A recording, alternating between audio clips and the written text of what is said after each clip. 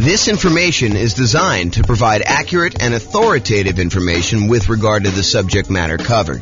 It is offered with the understanding that the presenters are not engaged in rendering legal, accounting, or other professional services. If legal advice or other expert advice is required, the services of a competent professional should be sought. Welcome to the Gainesville Real Estate Investing and Real Estate Financial Planning Podcast. Learn all about investing in real estate in Gainesville, Florida, with a combination of real estate financial planning and modeling with numbers specific to Gainesville, plus syndicated, more generalized recordings of live and pre-recorded real estate investing classes, not all of them specific to Gainesville. Be sure to stay tuned after the podcast for a message from our sponsors. So, creative financing and real estate entrepreneurship. I'm James Orr. So when I started putting together this series of classes, I wanted to cover all of the different real estate investing strategies. I did a single 2-hour class where I went through all the different strategies with like a big picture overview.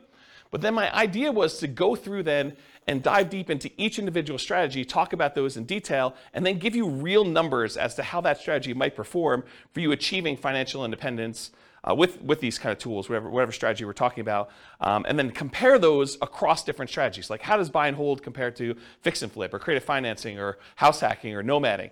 And so I wanted to go and do deep dives into each of the classes. But traditionally, I've only usually covered these 3 primary strategies: the buy and hold strategy, including short-term vacation rentals, all the different variations of nomad by proxy, nomad with house hacking, nomad to short-term rental, nomad with lease option exit, and then the ultimate real estate agent retirement plan. So like all the variations of nomad, and then house hacking. So these were the classes. If you've been here for however long, we've been doing classes since 2003. So for most of those time, we've been doing these. It's been really exceptional for us to go do classes on these other strategies. So tonight's a kind of odd class in a lot of ways because I don't typically teach creative financing. I've done a lot of creative financing, not recently, but I've done a lot of creative financing, especially early on in my career.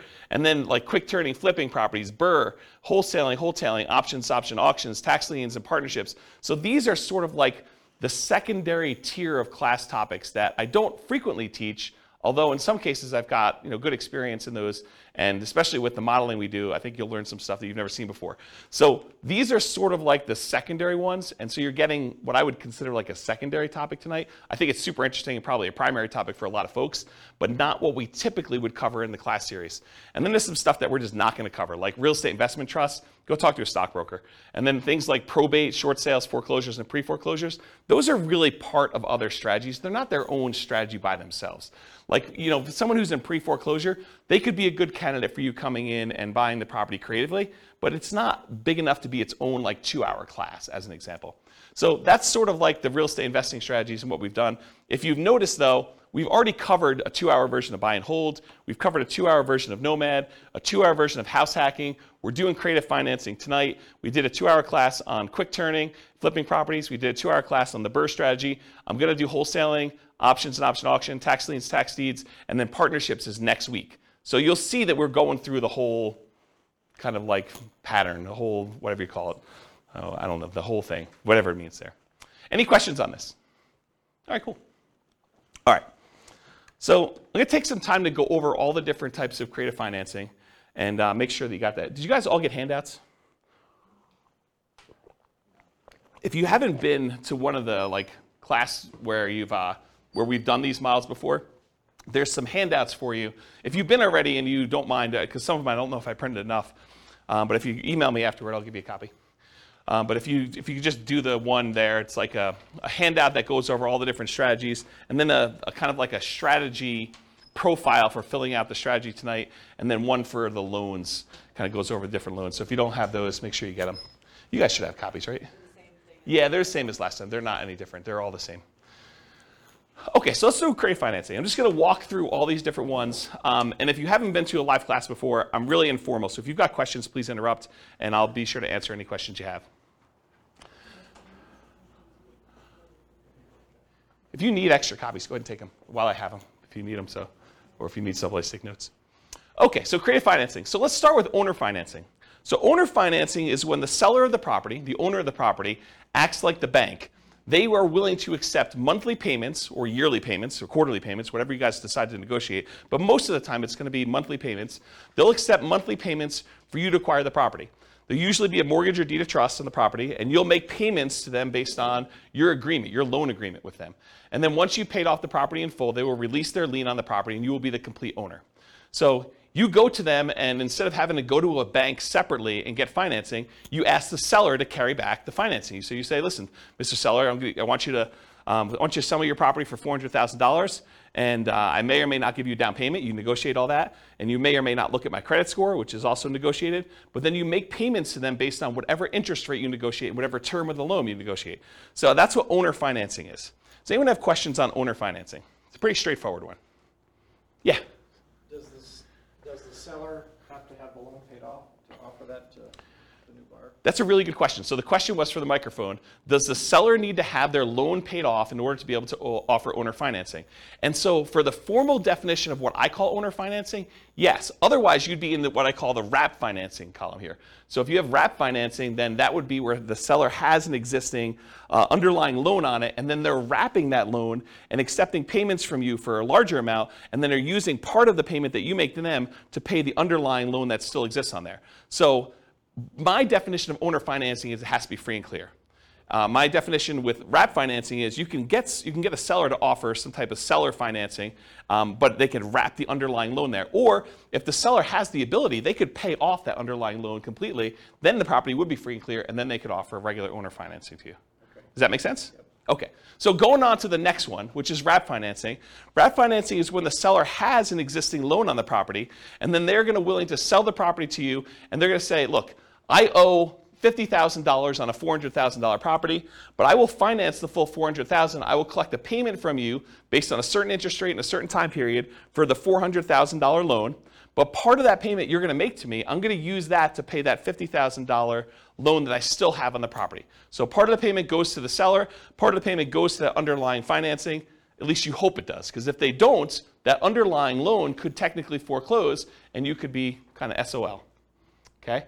So wrap financing is when the seller has an existing loan, but then they otherwise wrap it. Now here's another interesting thing. Around here, we're going to talk about what subject to here is, and why don't I just talk about subject to here next. But subject to in Colorado, they want us to do those as wrap financing. They don't want us to do straight up subject to. They don't want the seller to just deed you the property and have no recourse if you don't make the payments. So they would prefer that you have the seller go wrap the loan so that if you don't make the payments, the seller can foreclose and get the property back on the thing. And you'll want to go talk to an attorney. We're going to have a slide up here in a little bit where it talks about going to talk to an attorney to make sure that you have the right paperwork and that you're structuring it right in your area. Because it's not enough for you to say, James told me this is how we need to do it, so that's how I'm going to do it. You really do need to go get advice from an attorney and make sure you structure this right. It's one of the costs for you to do creative financing. You need to go consult with an attorney and get everything set up correctly one time. And then if you decide you want to hire them for each deal, you can do that. If you think you know enough after you've talked to the attorney, when you got all your paperwork done right the first time, then you can decide to just do that yourself. That's up to you. All right, so let's skip down here to subject to, because I sort of told you that you need to do wrap financing instead of straight up subject to. So what is subject to? Subject to is buying a property where you agree to make existing payments on the underlying loan. So imagine you had a seller who was married, him and his spouse owned a property, and she decided to run off with the plumber. And so she left him. And he's like, look, I can't live in this house anymore. I can't afford to make the monthly payments. I'm going to move back in with my parents, try to recover emotionally and financially from this devastating event with my wife leaving with the plumber. I don't want this house anymore. I'm just going to let it go to foreclosure. And so you say, well, wait a minute, Mr. Seller. Instead of you ruining your credit and letting it go to foreclosure, why don't I come in and I'll just start making payments on your existing loan? And because you're disappearing to Florida, and I don't know where you're going to be, I mean, for all I know, you could totally go to South America or wherever and just disappear completely. I don't want to have this thing lying out here where I'm renting it from you. Why don't you deed me the property now, and I will make payments on your underlying loan, and I'll own the property, but the loan will remain in your name. And so you won't have a foreclosure on your record. You won't be late on this loan because I'll make payments on it. And everyone will be happy. And the seller says to you, if you give me $2,000 to help get me to Florida, you got a deal. And so now you bought the property subject to the existing financing. So you bought the property and you start making payments on that underlying loan. Does that make sense? That's what subject to is. It's buying a property and agreeing to make payments on the underlying loan. Did I go, if I'm the buyer here, did I go to the bank and get permission from the bank to make payments on that loan? I did not, okay? And most loans, I would say 99.9% of all the loans being made today have what's called a due on sale or due on transfer clause in them. And what that due on sale or due on transfer clause says is that if the seller transfers ownership of the property, that the lender has the right, does not have the obligation, but they can, at their option, decide to accelerate the loan so that the entire loan is due and payable. And if you're unwilling or unable to pay the entire loan off, then they can foreclose on it and get ownership of the property back if the seller transfers ownership and does not pay off the underlying loan. So there is some risk to buying a property subject to. Now, do all banks, as soon as they find out that the loan is transferred, do they all go and say, we want the full thing paid in full and do that? Nope. They don't. But could they? Yes, they can. And in fact, I usually do this just to make my point, and you guys can't say, James never told me that a lender can call the loan due. So for, 15, 20 years now almost, I've been teaching class since 2003, so what is that, almost 20 years? I always stand on a chair, and I tell you, the lenders can foreclose on the property. When you transfer title, they can decide to accelerate the loan. That due on sale, due on transfer clause means that they can decide to call the loan due. So you can't say, James, you never told me that, because I'll tell you, I stood on a chair and I told you that the lender can actually do that. Now, will they do that? I don't know. Historically, they haven't. But, if you go and now interest rates for the last couple of years have been in the, 3%, 2% sometimes, 4% range. And now interest rates are 5%, 6%, 7%. And you're going to go, take over a loan subject to, and the interest rate's 3%. And if you had to go refinance, the loan's going to be at 5 or 6%. Might a lender be motivated to say, we're going to accelerate the loan? I could see a case where they would. The chance of you going back to that lender and refinancing, they're not going to get the 4, 5, or 6% loan, right? I mean, you're going to go to a different lender. If they're foreclosing on you or they're threatening to kind of accelerate the mortgage, are you going to go to that lender and try to get a loan? Unless they give you some type of incentive to do so, probably not. So they're not really probably going to directly benefit, but what if they had some motivation? What if they, thought for some reason getting this loan off their books was to a benefit to them, and they were looking for a reason to get it off the books? Could they go and do that? Absolutely, okay? And so, remember my example where the guy was going to, his wife left him and went off with the plumber, and now he's moving to Florida? Well, what happens if you don't make the payments on his loan? Right? Now it's a problem for him, because now the loan is now, in default, and he could be foreclosed on. He could have a foreclosure on his record. That's not ideal. And so one of the reasons why I told you that, at least in Colorado here, they want you to do wrap financing instead of buying subject to, is because with wrap financing, if you're not making the payment to them, they can then say, wait a minute, okay, now I can foreclose on you because you are not making the payment to me, which means the payment on the underlying loan is not being made, and now I have some recourse against you for doing that. Where before they don't, because they deeded you the property. The deed represents ownership. So if the seller deeds you the property, you now own the property, even though there's a loan in their name still on the property. Okay? So that's why we tend to do wrap financing. But again, you're going to want to talk to an attorney and get specific advice about this. Does anyone have any questions on subject to wrap financing or owner financing at this point? We've covered a lot of them. I heard somewhere that they're offering insurance for that. Have you heard of that? No, insurance in what way? So Bill said, it's Bill, right? The due on sale clause. So if the bank actually goes forward with it, you can buy insurance to protect you from that. I've not heard that. If you do find out where it is, please email me, because I'd be interested to see what that says. Yeah, I've not heard of that. So Bill said that there's a company that's offering you insurance in case a bank decides to accelerate the loan and execute their due on sale clause. I've not heard that. Yeah, that's interesting enough. And I will tell you, this is a gray area, a relatively controversial subject. There are some people that will tell you it's not a big deal, go ahead and transfer it. I've never seen one happen. I actually know of one that was accelerated. But like some people say, I've never seen it happen. So you could do this with impunity. It's not a big deal. They'll also tell you, just hide that you've done the transfer. Like, buy the property, put it into a trust. If you put the property, they'll tell you this, it's not true. They'll tell you if you put the property into a trust, if you have the seller put a property into a trust, and then you take over the trust, that actually eliminates the ability for the lender to accelerate the loan and use the due on sale clause, and then start their foreclosure process if they want to. That's not true. The phrase that they're referring to is that a seller can move the property into a trust for their own estate planning purposes. But as soon as you take over ownership of the trust, you have violated due on sale clause. So if they maintain ownership of the trust, if it actually is for their benefit directly, then that doesn't violate the due on sale clause. But if you take actually ownership of the trust, then that happens there. And they'll say, but no one really knows the trust. The trust is a private document. It kind of sits there. Well, maybe, right? I mean, if a seller really wanted to know, and the information technology has become so good these days, that if a seller really wanted to know, they're going to look at stuff like, did the insurance change names?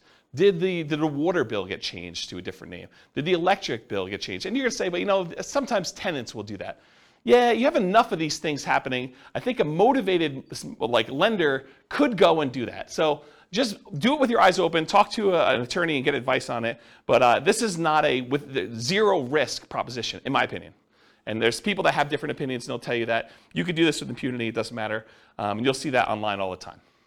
Any questions on that, especially the part about it being controversial in the gray area? All right, cool. What's that? You want me to get up on a chair? Yeah, so that's kind of the three there. Owner financing, wrap financing, subject to. What about loan assumption? Well, subject to is when you buy a property and you do not get the lender's permission. But certain loans, you can formally go to the lender and actually assume the loan. You could say to the lender, hey, look, this loan is assumable. I would actually like to come in and I would like to take over the payments for this particular seller, and I will formally assume all responsibilities for this loan. And so you can go to the lender and formally assume a loan. That's different than subject to. You're going there and you're getting the permission of the lender, and with the blessing of the lender, and usually a fee, you're going in there and taking over the loan and doing it that way. Does that make sense? That's the difference between loan assumption and subject to. Okay, so the rent-to-own, lease-to-own, lease option, and lease purchase family, they're all really, really similar in my mind, because you're leasing the property. The seller of the property, the owner of the property, is saying to you, look, I will allow you to have occupancy of the property, and in exchange for that, you're going to pay me a fee, usually monthly. It doesn't have to be, but it usually is monthly. They're going to pay you a monthly. You're going to pay the seller a monthly fee in order to lease the property or rent the property for a period of time. But then, in addition to that, you agree with the seller. Look, Mr. Seller, provided I pay the rent for the next year or two, how about you give me the ability to buy this property from you at some point in the future for some price that you've negotiated, with some terms that you've negotiated, like who pays what and when and how. So that is a lease option or a lease purchase or a rent-to-own or a lease-to-own type of situation. You're leasing the property and you have the right to buy the property at some point in the future. So a lease option is a lease agreement with an option agreement. You have the option to buy the property at some point in the future. You can choose not to exercise your option if you want to. That's what a lease option is. You lease the property, and at some point in the future, if it makes sense to do so, you can go and buy the property. Lease option. A lease purchase is a lease agreement with a purchase contract. And there's usually a little bit of a stronger implication in a purchase contract that says you intend to purchase the property. It doesn't mean that you have to, unless it's specific performance, in which case you could be sued if you don't perform. But in most cases, it's some type of lease purchase, and the purchase is usually based in some type of earnest money, where if you don't exercise the purchase contract, then you lose your earnest money. Although there's some ways you could write it where you don't actually lose your earnest money, but I think most of the time there's some type of loss there. So rent-to-own, lease option, lease purchase, they're all really in that same family. You're leasing a property for a period of time, and you have either the option to buy it or you have an implication to buy it with a purchase agreement. So those are what those are. Anyone have any questions on those? Okay. Agreement for deed, bond for deed, contract for deed, installment land contract. So when you buy your car, you don't actually own your car until you've made all the payments, right? You get the title at the end. Well, that's sort of what this agreement for deed, bond for deed, contract for deed, installment land contract are. You're making payments on a property over time, and if you fulfill all the payments in the terms of your agreement, then at the end of that, the seller is going to give you the deed to the property. You have an agreement to make payments, and then eventually get the deed. Bless you. Or you have an installment land contract. You have a contract for the deed where you're agreeing to do certain things, and at the end you get the deed for the property. So it's sort of like car payments for houses is the best way I can describe it. Okay? So those really are the 6 types of creative financing. Owner financing, where they don't have a loan, and the seller acts like the bank. Wrap financing, where they have an underlying loan, and the seller acts sort of like the bank, but there's a loan on the property. Loan assumption, where you formally go and assume responsibility from the loan with the lender.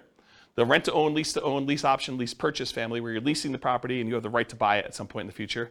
The agreement for deed, contract for deed, installment land contract, that sort of family, where you are kind of like making payments and then you get the deed at the end. And then finally, subject to, where the seller just deeds you the property and technically, you don't even have to make payments on the underlying loan. It doesn't have to be that. You're just buying the property knowing that there are existing liens on the property. But in the overwhelming majority of the cases, you're going to agree to make the payments on that loan. You're buying the property subject to, and you're going to agree to the seller that you're going to make those payments. Any questions on those 6? Okay. So for tonight, I'm going to discuss those different strategies, and we're going to go into like all the different risks and is it scalable and all the kind of different characteristics of doing these strategies. But I'm going to talk about things, and I have to generalize in order to do it. Are there exceptions to what I'm going to say tonight? Could you say to me, but James, what about this really weird situation where this happens and this happens and this happens? Isn't that sort of different than what you're saying? Absolutely. I can't cover every possible situation that comes up. So there are exceptions to everything I'm going to say. And I've tried to be comprehensive and include everything I can, but it's not possible to do that. There are exceptions to everything. So you can find a deal or structure a deal to make choices that are not in line with what I have defined here. And beware, just because you don't think there's a chance that X can happen, it doesn't mean that it won't happen. This is designed, in my opinion, to be a starting point discussion to help you make better investing decisions on your own with additional knowledge. This is not like the end of your education. And at a minimum, in my opinion, in order to do any creative financing deals, you should budget talking to an attorney in your marketplace who like specializes in doing creative financing to make sure you're doing it right in your marketplace. You should not say, James told me this, therefore it is 100% correct in my marketplace. Okay? Do your own research. All right, so creative financing variations. So if you have your handout with you, the one that has like like all the different creative financing things on here, you'll notice at the very top is a quote. It says, what's a strategy? A strategy is a unique combination of entry, holding period, and exit. So how you get into a deal, the period of time or how you hold the property, and then how you get out of a deal. Okay? So entries can be any number of the creative financing options. You could buy a property using lease option, you could buy it using subject to, you could buy it using wrap financing, you could buy it with owner financing. Those are all examples. A holding period can be dictated by the type of financing you do. If you have a lease option on a property and your lease is 2 years long and your option agreement is 2 years long, you're not holding it forever. You have a 2-year period. So the type of acquisition financing, the type of entry you use can dictate exactly how long your holding period is. And the exit is not usually hold forever with all the creative financing. It's really, really rare. The exceptions are probably loan assumption, maybe the agreement for deed family, and owner financing, where those could be hold forever if that's what your agreement with the seller says. If the seller expects to get payments from you for 30 years with owner financing, then maybe it is hold forever. But the majority of these other creative financing strategies, lease option, lease purchase, subject to, wrap financing, in most cases, you're not holding those forever. Those are like short-term holding periods. And by short-term, I mean a few years, 5 years or so is kind of like the limit for those. Can you hold them longer? Sure. But I think the longer you hold them, the more risk exposure you have for these properties. And maybe I'm thinking about this wrong. And some people would probably argue I am thinking about it wrong because they would argue, hey, look, if they haven't done a due on sale or due on transfer clause acceleration for the 5 years, then they're probably not going to do it at all. But I don't know. I don't like having all these different loans out there and having the ability to have them call due at any given time. That's just not a strategy that I'd want to do. So exit is not usually hold forever. Often lease option exits from any creative financing is what people will use. So they'll go buy a property using one of the creative strategies, and then they'll immediately turn around and offer it on a lease, on a lease with an option to their tenant buyer. So they'll put someone in there who's going to lease the property from them and expects to buy it from in a year or 2 or 3 or whatever it is down the road. Okay, so that's usually what a lot of creative financing sellers, creative real estate entrepreneurs would structure their deals. They would acquire it creatively, and then they would immediately sell it to a tenant buyer in some form or another. Now, you can do these in your local market, but you can also do these remotely. If you happen to be in a market where a lot of these other strategies are really hard to implement, this is not a strategy that you have to move into a property. It's not like doing nomad or house hacking, where you have to live in the property. These can be done remotely. It involves different skills. I mean, to be able to go buy properties creatively in a different city is different than trying to do it here locally, where you can sit down across from the seller and do it all. So yeah, you can do it locally or you can do it remotely. They can be properties of any type. It doesn't have to be single family homes. It could be duplexes, triplex, fourplex, it could be commercial buildings. It could be industrial buildings, it could be anything. We're going to tend to focus tonight on single family homes. And then this is an interesting one. And if you're interested in it, you probably should look into it more. But Richard Roop used to teach a strategy called the ultimate strategy, which is a variation on owner financing. And really really short, I'm probably doing a horrible job at explaining it to you.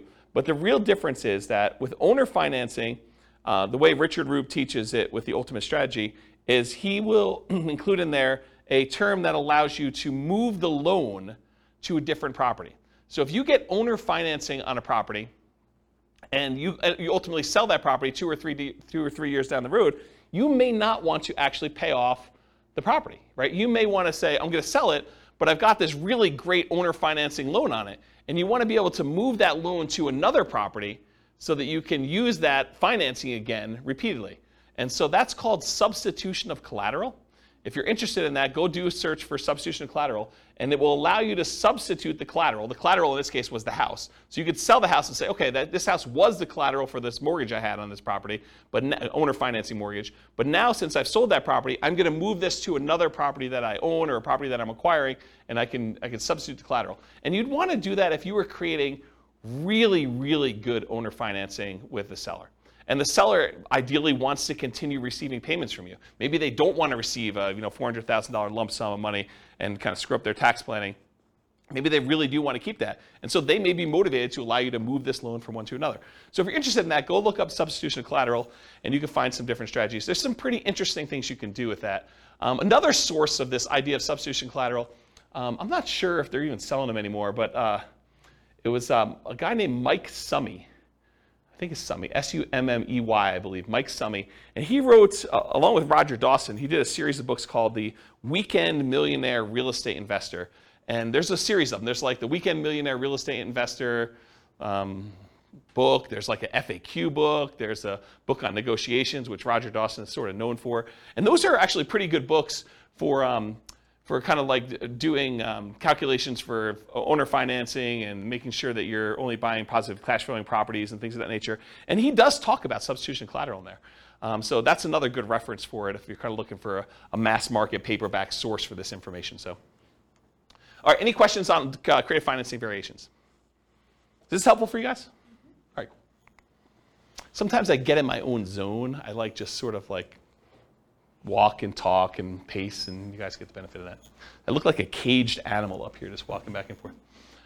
All right, so is real estate, is like all the creative financing stuff, is that like a real estate investor strategy where someone is deploying money and they're expecting to get a return on their money? Or is it more of like an entrepreneurial, like a real estate entrepreneurship sort of thing where they're actively doing work and they're expecting to be earning money for the work and labor that to do? Maybe there's a little bit of money involved in there, but primarily it's like the effort and the labor doing it. What do you think? For creative financing, is it usually like I'm deploying a large amount of money, or is it usually like I'm out there hustling and doing work and trying to convert that to big chunks of cash in some form or another? What do you think?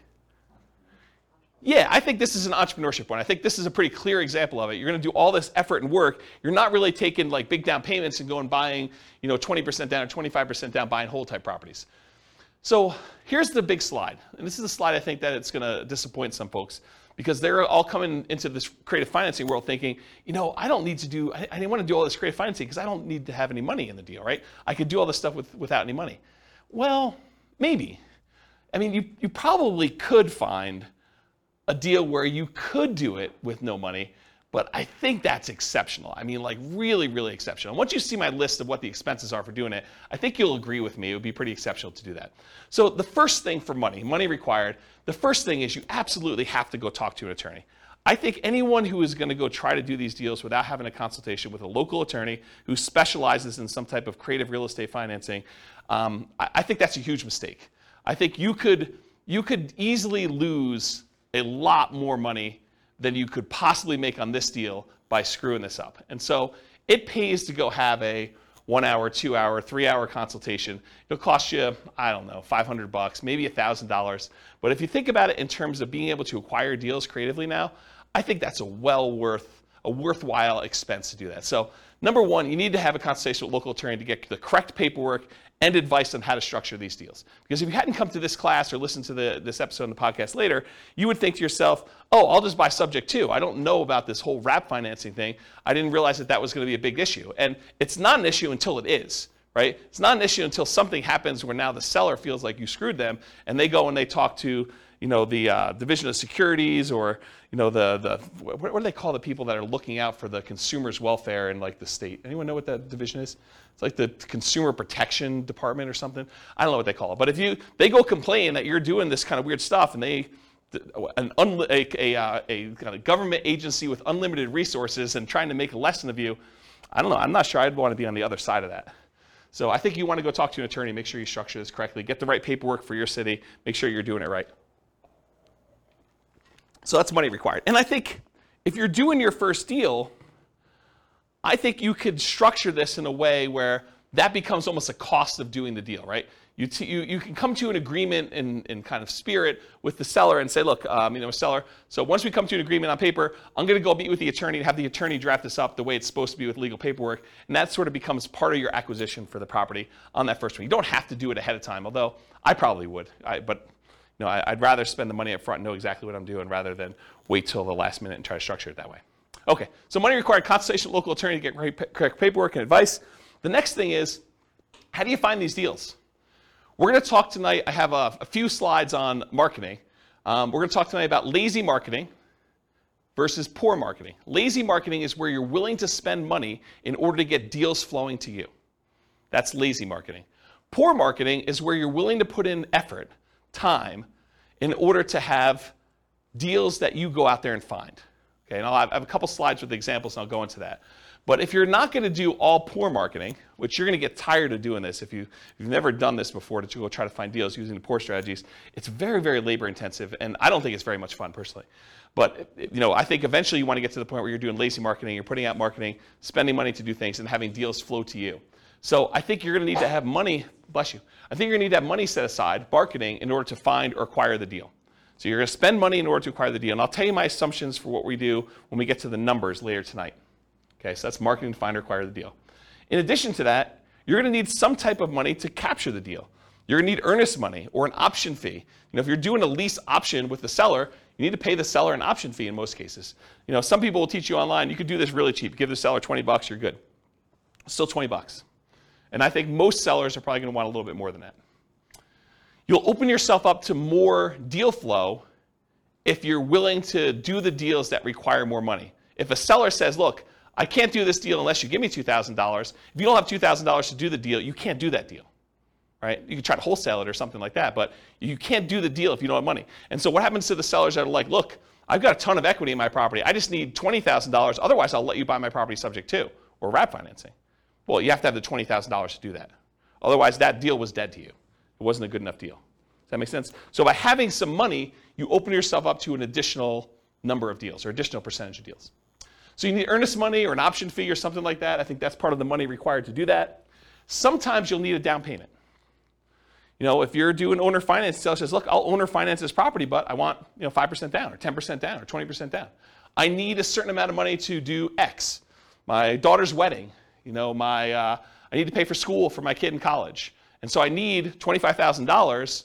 Otherwise, I'll accept payments over time, but I need a certain chunk up front. And so this is all negotiated, but you might need money for down payment. And if you're taking over debt, if you're agreeing to make payments on a seller's loan, a lot of times you'll say, look, I'm going to buy the property on the first. Well, technically, for the seller, the payment on the first really pays their mortgage for the previous 30 days because mortgages are paid in arrears. When you get a brand new mortgage, you don't make a payment on day one. You make a payment 30 days after, right? You live in the property for a month, and then you make the payment for the period of time that you lived in before. But sellers don't remember that, okay? When you go and you buy a property from them on the first, they're thinking you're making that mortgage payment on the first, okay? So when you go and you take over a loan, a lot of times you're not in arrears. You're making that payment looking forward, almost as if you were a renter. Sometimes you'll need repair costs. So, try to think you're gonna be able to do these deals with no money. A lot of times you're gonna go on a property and, a lot of times the seller is motivated. They haven't been doing maintenance on the property. They haven't been taking care of the carpet. They haven't been taking care of the kitchen. They have a whole bunch of little fixer-upper sort of things, $500, $1,000, $2,000, paints, things like that need to be done in the property. So sometimes you'll need massive repairs if something needs really serious fix-up. But in most cases, even relatively pretty houses, if a seller is motivated, a lot of times they're motivated. They've been motivated for a little while. They haven't been doing things. Or sometimes you have to make up back payments on a loan. They're 2 months behind on their mortgage. They're willing to come in and let you take over payments on their existing loan, but the reason they're able to do that is because they're going to be foreclosed on otherwise, and so you need to make up 2 months worth of payments. Does that make sense to everybody? Okay. You'll need some closing costs.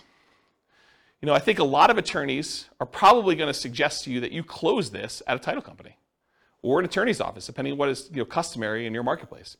They don't want you to do something at the kitchen table and bring in a mobile notary and have them doing something, because a lot of sellers don't realize that they're transferring ownership of their property if you do it at the kitchen table. They want you to go down to a title company and have it done legitimately. And you probably should buy title insurance in a lot of cases. So you'll need to have regular closing costs in order to acquire some of these deals, especially if your attorney suggests you do that. And then finally, once you acquire the property, there's some expense to holding the property while you're marketing it to find a tenant, or the marketing itself in order to find your tenant, or your tenant buyer. If you're going to put a tenant in there who's going to buy it from you, you need to spend a little bit of money in order to find those people. We've kind of gotten spoiled in some ways with a market that's ridiculously hot, that we forget that it's not usual to kind of put a property up and have it occupied in like a week. Sometimes you're holding a property for 60 days trying to find a tenant or tenant buyer. Sometimes it's longer than that if you're not really doing what you're supposed to do, or it's priced too much or whatever. Okay? So realize you probably need to have some holding costs or marketing costs in order to acquire your tenant or tenant buyer, and be prepared for that. So can you do this with no money? Maybe, but I listed out all these reasonable expenses for you.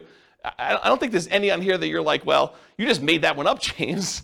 These are like legit costs you have, right? So, and I'm not even putting in here reserves, right? So I don't know. I think a lot of people are attracted to creative financing because they're like, I could do this with no money, but I don't know if that's true.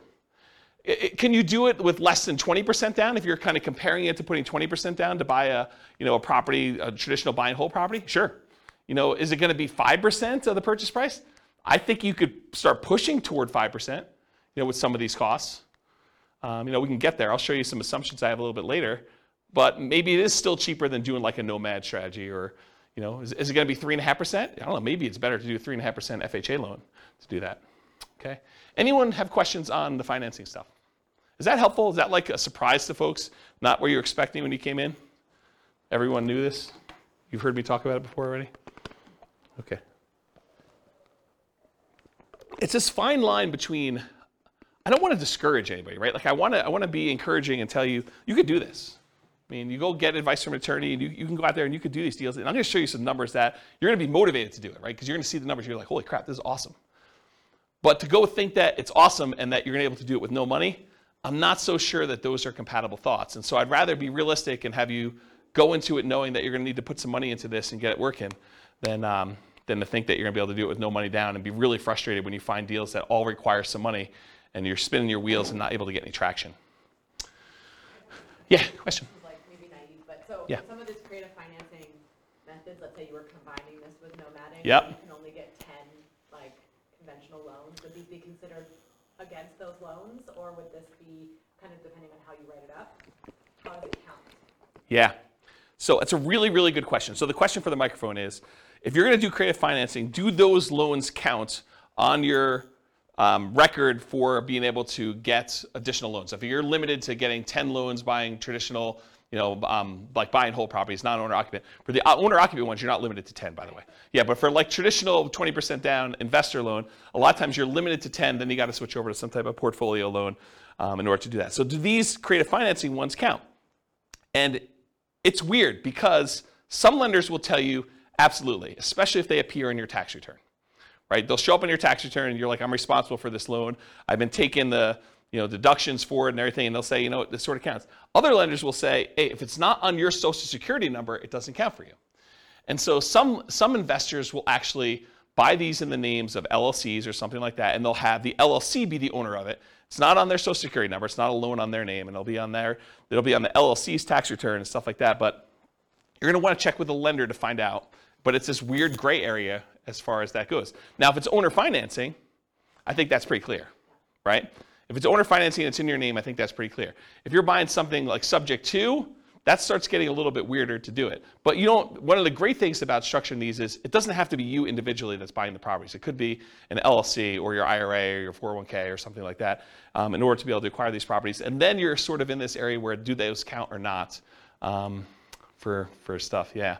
So I wish I could answer you directly and tell you definitively, yes, it's like this, but I think it's gonna be how a lender looks at it. And I've seen lenders do weird things with commercial loans too, where they will not count commercial loans against you, and then other ones will want to. So it may be just that particular underwriter, and yeah. If there's a lender listening to this, please reach out and let me know what the thoughts are, because I don't know the answer to that, and I'm not a lender. Does that not answer your question appropriately? Yeah. Okay. Okay, good. Any other questions about the money? All right, cool. All right, so these are the 3 slides on marketing. I'm going to do an entire separate 2-hour class on motivated seller marketing, how to find off-market deals. But this is what you get tonight. So motivated sellers for lazy and poor folks. So lazy methods: more money than time. It's easier to scale up in size. You can decide to spend 3 times as much marketing. You've scaled to 3 times. It's hard to work 3 times as much when you're already working full time. You sift and sort for great deals. So you have all this marketing out there. It's bringing deals in using some type of paid marketing methodology where you have deals coming in, and then you sift and sort based on the deals coming in. There have been times when I probably stupidly overspent on marketing and had more deals coming in than I could possibly handle. And there were more people I could even call back. I was like so busy that people were calling in, I wasn't calling people back. And I told my assistant at the time, I'm like, look, I'm only going to call back people that call twice. So my sifting criteria was if they didn't call twice, I'm not calling them back. That was like my criteria for calling people back. And then I for a very brief period of time, because this all went out at the same time and I was just really swamped and overwhelmed, I would start just doing like lowball offers on the phone as a pre-screening call, which is not what you want to do. But I basically say, look, if you want to sell me your property, these are the metrics I'm using to analyze your deal. Are you interested in that? And if they said yes, great, going out and buying that house, right? But I don't recommend doing that. I don't think it's a good idea. But you can if you decide to put out enough marketing where you're coming in, you're sifting and sorting for great deals by doing it that way. Poor methods, so that was lazy methods. Poor methods, more time than money, and willing to invest the time to find motivated sellers. They tend to be time-intensive type activities, therefore harder to scale. And you tend to want to work or overwork every lead, which leads you to try to make non-deals or bad deals into deals. So the tendency when you're doing the poor marketing is you're putting out so much effort, so much manual labor that a seller who is motivated calls you and you do everything you can to try to make this deal work, even though it's just not a deal. And I think that's the tendency when you have limited deal flow and you get frustrated because you're like, I've only had this one call in the last 2 months. I've been putting in effort every day, doing 10 hours a day of door knocking or cold calling or replying to ads of people that are for sale by owners or whatever you're doing that's kind of like these poor marketing methods. And then finally someone says, hey, I'm potentially interested, and it's really not a deal. The reason why they're motivated is because it's not a deal. It's like something you should not buy. But like you try to look at it from every angle. You're like, I must not be looking at this right because this is the only one I've got, so it's got to be a deal. There's, like the old joke about, there's got to be a pony in this, thing somewhere, right? Like you're trying to find something to make it work, but it's not, okay? Now there can be some overlap between the two. For example, some people might consider bandit signs, the little signs you stick out in the medians of the roads, or the neutral grounds for people that are living in areas where they call them neutral grounds. But you kind of put them there and they say, we buy ugly houses or something like that. So some people would consider those more of like a lazy method. Some people will consider them more of a poor method because they're out there like manually putting them in the ground. And I don't know, it's sort of like in the gray area for that.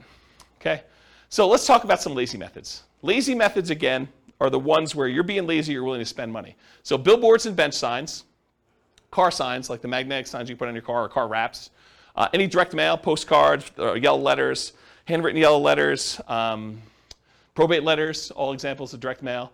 Websites, pay-per-click, where you actually pay Google or some of the other search engines that when someone searches for sell my home fast in whatever your city is, that you come up, your website comes up, and every time someone clicks on your ad, you pay a fee to them. Voice or text broadcasts, where you're doing outbound voicemail blast that says, hey, I'm interested in buying your home, give me a call. And then lots of voice broadcasts or texts that say, hey, I'm interested in buying your home, text me back or call me at this number.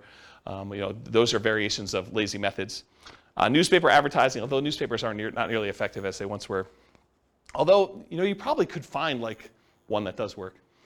Radio and television ads, and Yellow Pages, which again, who uses Yellow Pages these days?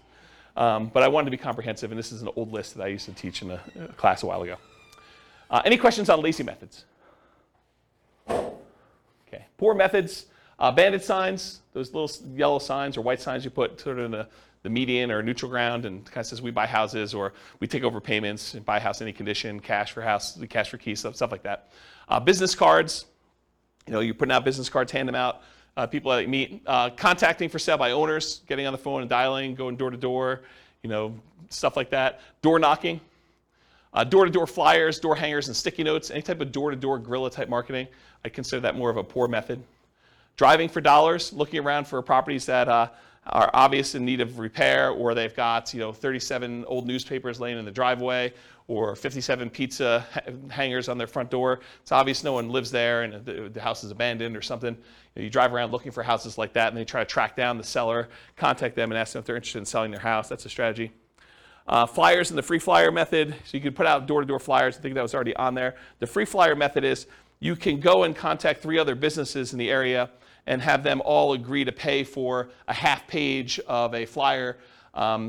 And you can charge them 1/3 of the cost for the flyer so that it covers all the printing for you. And then you go around and do door-to-door where you put up all the flyers, or you have them cover 1/3 of the cost of the printing and someone to deliver them for you. And you basically get the 4th spot on that 2-page thing for free. So it's a way for you to have an unlimited budget for doing marketing where you're getting 3 other businesses, the pizza company, the plumbing guy or AC guy or, something else, the weight loss guy. And they're all like on there and they're trying to sell their product or service, and you're one of the 4 on their advertising, and you do as much free advertising as you want doing that. That's what the free flyer method is. And then networking, telling people, what do you do? I buy investment properties. Someone is needing to sell their property, I can help them sell their properties, that sort of stuff, elevator speech. Sometimes you can find properties through real estate agents. I have bought properties creatively through real estate agents. It's hard to do. You can do it though. Posting ads, going on sites like Craigslist or something like that in order to find potential deals there. Promotional clothing, we buy houses type shirts or things like that. Real estate wholesalers and bird dogs, you can find deals that way. And then your website, if you're willing to do search engine optimization, write content, or do social media marketing, you can find deals that way as well. So those are all like more the poor methods where you're putting in more labor in order to find deals. Does that make sense? You guys understand the difference between lazy methods and poor methods and why I differentiate them and kind of how they work and scalability and stuff? Good? Cool. Credit required. So do you need credit in order to buy properties creatively? Strict question. Because you have to negotiate with sellers. So really, it's not automatic that the seller is not going to want to check your credit. I think that a lot of sellers, especially sellers who are motivated, are not going to need to check your credit. But I think that there are some sellers who are not motivated and they own their property free and clear, and they may be a good candidate for owner financing, who may say, yeah, I'm willing to owner financing for you. How's your credit score? And you tell them it's good. You want to check my credit? And they're like, yes, I do. It's a requirement for me to do owner financing with you, and they're going to want to check your credit, and so that becomes a requirement. So if you don't have good credit, you can't do those deals. Or bring in a partner. That was a pause for a drink. So transactions tend to be negotiated with the seller, so credit required is often a negotiation between you and the seller. There is a greater chance of finding options that do not require you to have personal credit with creative financing directly with a seller, especially if you're helping a seller solve a problem, if they're motivated in some form and they've got an issue that you can solve. Okay? This also opens up that since you don't need your personal credit to do it, you can buy in the name of an LLC or company if you want to structure things that way, or trust, or your IRA or your 401k, which we'll get to here in a second. Any questions on credit required? Cool. So skills required. So what do you need to know? What do you need to be able to do in order to do creative financing? And I think this list is a lot longer than a lot of other strategies because there's a lot more moving pieces. So the primary skills required for creative financing are, number one, you got to find deals. So a lot of times that means you need to have marketing skills. Because this is not like, you're trying to do traditional buy and hold, you're looking in the MLS, and all you got to do is keep looking at the stuff until you find one that works where you run the numbers. Now you got to go out there and actually get deals. You got to create motivated sellers. You got to go find them and identify them and have them call you or call on them. So finding deals, you need marketing skills. You still need to be able to analyze deals. And analyzing deals for creative financing, it adds an additional layer of complexity. It's not something you can't learn, but it's not as straightforward as just, I'm going to get a 20% down loan. Do I like the cash on cash? Do I like the internal rate of return? Am I looking at those numbers? It's a little bit more nuanced than that of how you structure it, how you run the numbers. Once you've done it a few times, it's pretty easy. So you need to be able to do a deal analysis. In some cases, you'll need to do rehab estimating, going into a property and finding out how much it's going to cost to get it ready to rent or tenant buyer. You need to do cash flow estimating, figuring out what the rent's going to be on that and doing those calculations. And in a lot of cases, you may need to estimate value to find out what you're going to sell the property for to your tenant buyer and what you're going to be able to buy it for, and is that a good enough deal? And is that reasonable? Will the property appraise when your tenant buyer goes to get a loan on it and cash you out? And so I think you need to be able to estimate values of properties. If you're doing traditional buy and hold, you may not need to do that at all. So it's an additional skill. Deal structuring, I kind of talked about that already, but you need to be able to structure these deals, figure out how you're going to structure, what type of creative financing you're going to offer, what type of profit spread you need, what type of cash flow you need, all those different things as part of deal structuring. In some cases, you may want to go raise money. So possibly raising money becomes more of an issue with this. I think you could probably list that in a lot of different strategies, but I think it's even more appropriate in this particular one, is possibly raising money as a possible skill. And then selling or filling the property, either selling it outright or putting a tenant buyer in the property or putting a tenant in the property or doing a short-term rental. Whatever you decide to do as your exit strategy, you need to be able to do that part of that skill too, or managing someone who's willing to do that. Property management, while the tenant or the tenant buyer is in the property, you need to be able to do that skill.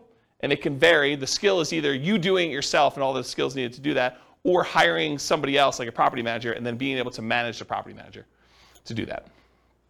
The rehab itself, you might be doing the work yourself, you might be managing subcontractors, you might be managing a GC, general contractor. So you'll need those skills too. And then this is it's deceptive, right? But I think this is a sales job. Being able to go out and, quote, sell the seller on why your solution is a good solution for them and talk to them about the pros and cons and the benefits of doing that and how it's structured, and that's sales skills. So you need to be able to go sell the seller. So it's a sales job to do this. And then, of course, once you get the property, selling it to the tenant or the tenant buyer, I think that's a sales job as well. So despite what a lot of folks think, this is a sales job. And then you need to do all these other skills on top of that. Okay? Any questions on skills required for doing creative financing? Nothing? I got no questions. I would just recommend, if you're marketing, you're reaching out to sellers to have a good CRM.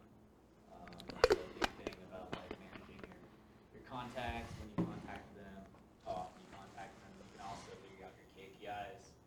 Basically, you figure out how much it costs to get a deal in the contract. So those are some pretty important things. It's Taylor? Yeah. So Taylor just said, for the microphone, because it's hard to pick up on the mic, Taylor just said that if you're going to be contacting sellers, it's important to have a CRM, customer relationship management software, that keeps track of who you called, what you said, information about them, the situation, last time you called them, things of that nature. And then you could go and start looking at key performance indicators, what he called KPIs, in order to determine what your cost is to generate a lead, what your cost is to close on a deal, what your cost is to put a tenant buyer in the property, and all those things of those nature.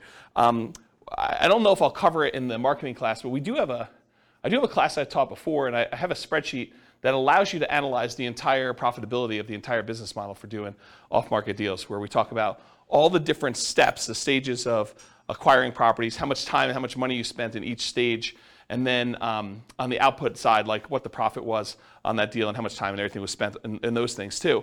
And you can go ahead and change the inputs of all the different marketing you have, and it will trickle out and do it'll do calculations to show, if you go and spend $2,000 on postcards instead of $1,000, how that kind of impacts the number of calls you make and the number of credibility packs you send out and the number of motivated seller presentations you've made and follow-up calls and closings and then all that, how many deals you end up with. And so it does all those calculations for you and it shows you your overall profitability. And if you haven't done that before and you're really going to do this business model, I would strongly recommend it because it kind of gives you some insight into how to do it. So thanks, Taylor. Any questions on skills? Cool. Stability.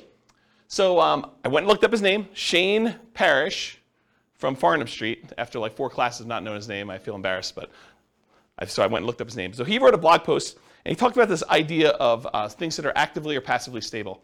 And the examples he used in the blog post was a boat. A boat, if you're on a boat and you don't do anything, you're not going to drown, right? The boat's just going to kind of bob up and down. So that is passively stable. It's stable. You don't have to be actively doing anything to remain stable there. But a jet fighter is actively stable. If you don't take your hands off the controls, you don't do anything in a jet fighter, you're going to crash, you're going to die. Right? And so the idea is that are things actively stable or passively stable? And real estate in general, I think, is actively stable. If you don't do anything to your properties, if you don't like pay any bills or anything like that, you don't pay your taxes, you're going to lose the property. They're eventually going to take over the property from you for a non-payment of property taxes. But on the spectrum, though, there's like certain strategies that are more actively stable than others. And so I think creative financing is a very active type of strategy where you have to be doing things with the properties, otherwise you're going to get a lot of trouble. So some strategies are more active than others. For example, subject to, lease options, lease purchases are more active, in my opinion, than owner financing kind of stuff. In both cases, you have to do stuff, but I think there's a lot more activity with subject to, lease options, lease purchases as examples of that. And then the traditional examples I've used in other classes to kind of describe this is amortizing mortgages versus balloons and interest-only loans. An amortizing mortgage, if you just make the payments for the 30 years or 15 years or whatever it is, the mortgage will eventually pay off. With a balloon or an interest-only loan, if you don't do something when that balloon comes due, there's a problem. You're going to have a real issue with that. So I think on the scale of those, one of them is much more active than the other. And then like buy and hold versus flips or lease options or BRRRR, buy and hold I think is less active. They're both active, but less active than doing a flip or doing a lease option or doing a BRRRR. Okay, any questions on stability? Cool. Scalability. So how scalable is creative financing? At first blush, you may think to yourself, hey, with relatively small amount into the deal, I could do an unlimited number of these. It's infinitely scalable. I'm not limited to do 10 loans. Maybe, right? I think one of the issues with scalability with creative financing is deal flow. Are you able to find enough deals to make this work? Maybe, maybe not, okay?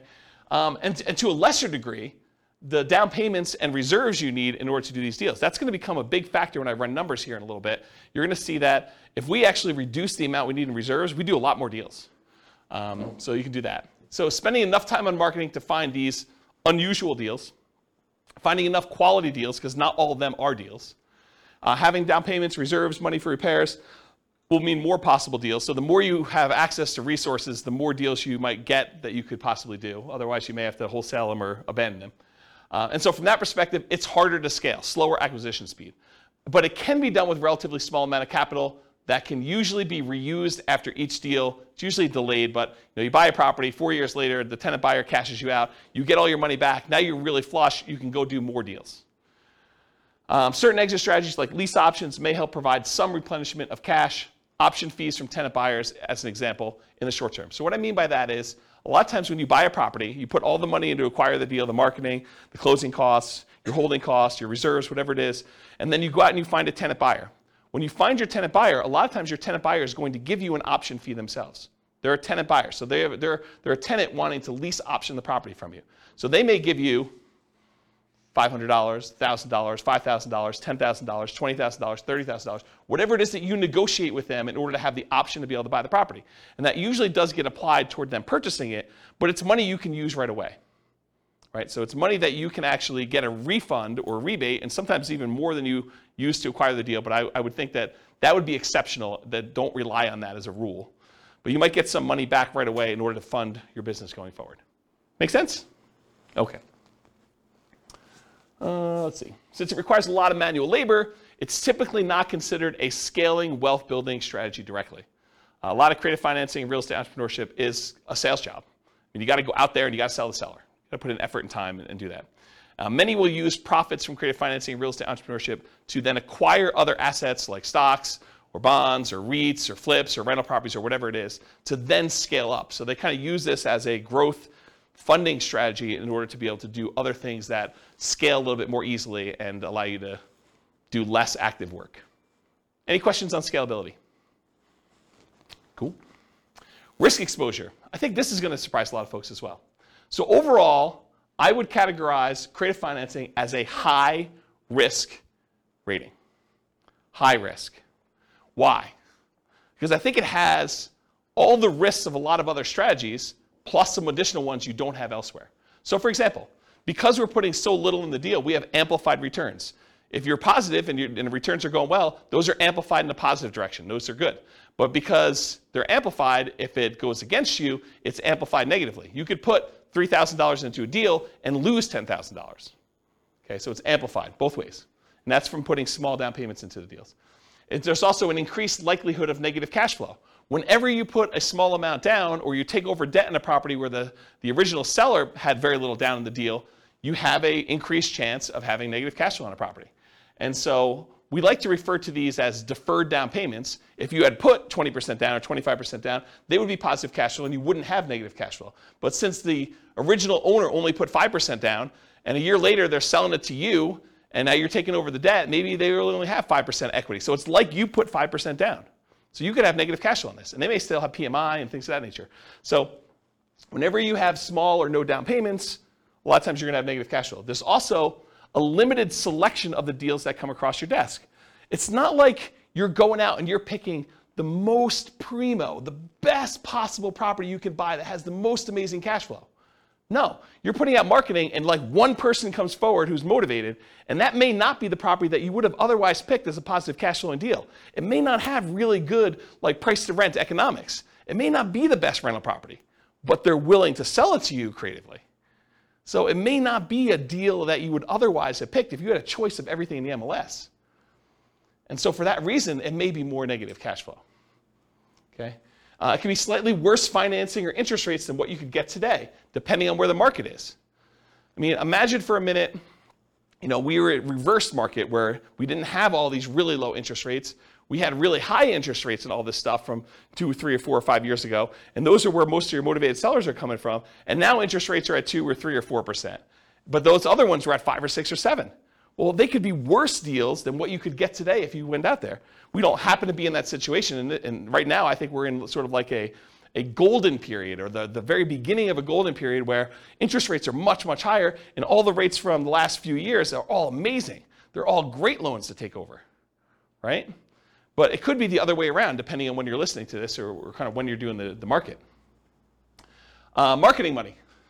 So the marketing to buy and the marketing to sell, I mean, that's a risk. You're putting that money out there. Sometimes it's not effective. Sometimes your marketing message is not resonating with the marketplace, and you might put out money and not get responses. You may put out labor and not get responses.